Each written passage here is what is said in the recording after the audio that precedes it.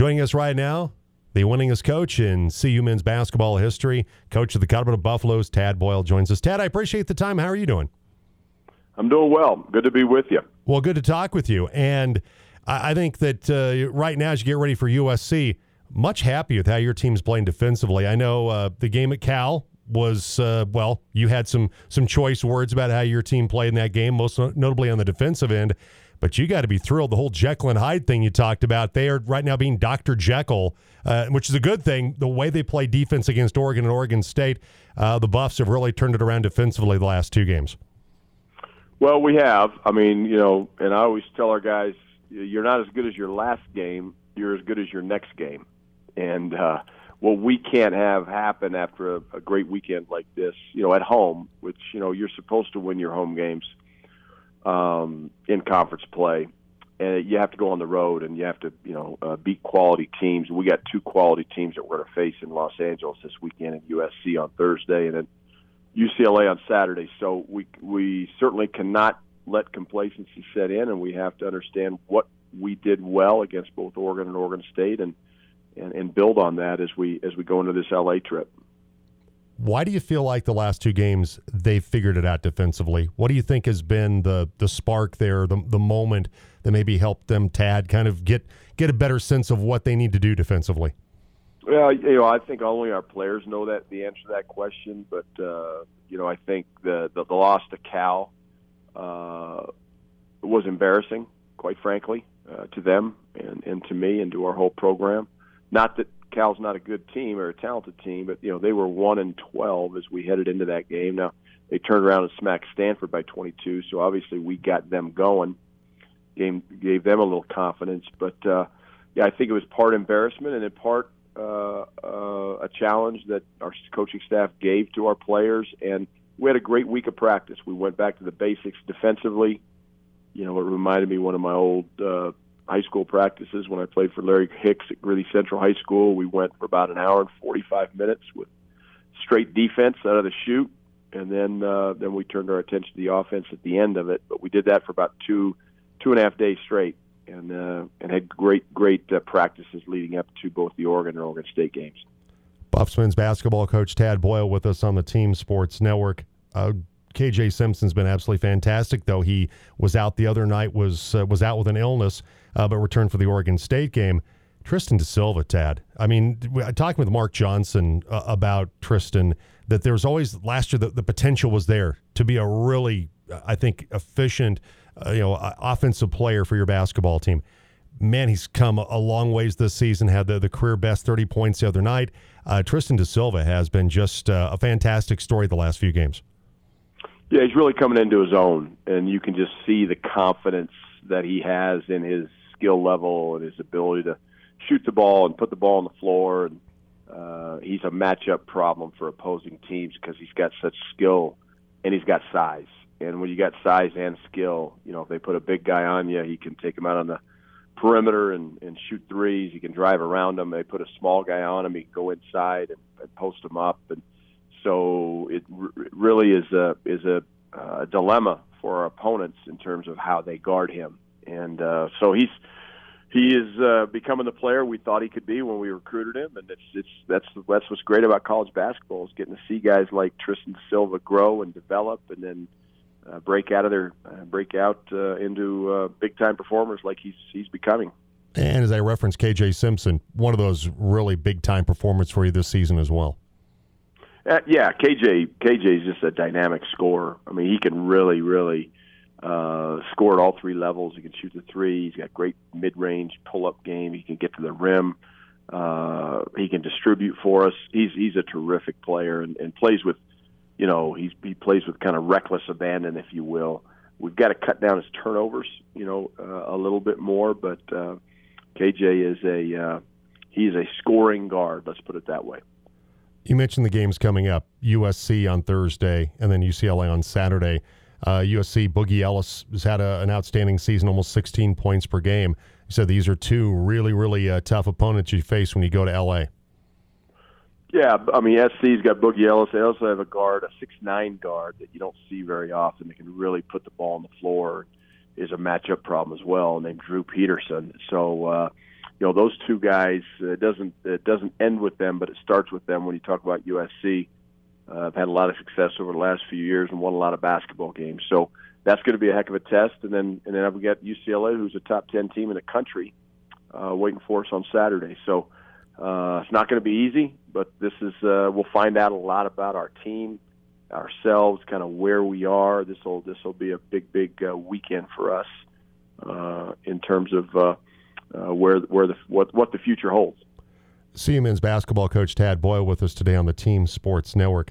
And Tad, looking at your career, 13 years you've been the coach at the University of Colorado, your dream job, and you've only had one losing season there, trips to the NIT, obviously trips to the NCAA men's basketball tournament. When you look back at putting this program together, what are a couple of milestone moments where you go, okay, this was something we did that has helped to establish consistency and success at the University of Colorado? Are there a couple of those milestones for you when you look back at the last 13 years? I don't know if they're milestones so much as that, turning points. Like, our second year, which was our first year in the Pac-12 conference, we won four games in 4 nights in Los Angeles to go to the NCAA tournament and win the Pac-12 tournament, the first one we had played in. That was certainly a time that you can look back and say, okay, that was a point that we had as a program that said we can do something special. The one thing I said when I got the job at my press conference, 12 and a half years ago was, we want to build a sustainable program at Colorado. Colorado basketball's had pockets of success. Chauncey was here for 2 years. They had a couple of really good teams. David Harrison was here for a couple of years. They had some really good teams, but they haven't really put sustainable teams together. NCAA tournament, NIT, and that's one thing that I'm proud of that we've been able to do is sustain the success. And I still think there are things that we haven't done. Second weekend of the NCAA tournament, a Sweet 16 or beyond. I start with that because that's something we haven't done that I'd like to get checked off the list before I hang it up here at Colorado. One of the things that I know is not an intentional accomplishment, but it's a byproduct of winning and being successful, and that's being the winningest coach in Buffs men's basketball history. Passing Sox Walseth this season for that honor. And I think, you go back to when you were coaching at Greeley West High School, sophomore basketball coach there. You were, you're working on the financial side, commodities, and, those kind of things. If you go back to that Tad Boyle and would have told him, hey, you're going to be coaching in Colorado, you're going to be the winningest coach in the history of the program, what do you think that Tad Boyle would have said about what you're doing now? No chance. Absolutely no chance. You never know where life's going to take you. And it's funny. I've got 3 adult children right now. 2 of them are in the workforce. One's finishing up college. But as you see your kids go into their professional lives and they're in their early 20s, where are they going to be in their 30s? Who knows? Where are they going to be in their 40s? Who knows? In their 50s? You just don't know where life's going to take you. And I was very fortunate to have opportunities to coach high school basketball, starting at Greeley West High School and then going to Loveland and then Longmont after that, and then getting a chance to get to the college level and taking that risk and taking that jump and having it bring me all the way back to my home state and the flagship university in the state and become the all-time winningest coach is something that you just you don't foresee. You just keep your nose to the grindstone. You work hard every day, and you hope to get lucky. All right, one final thing, Tad, before I let you go. You won a state title, Greeley Central.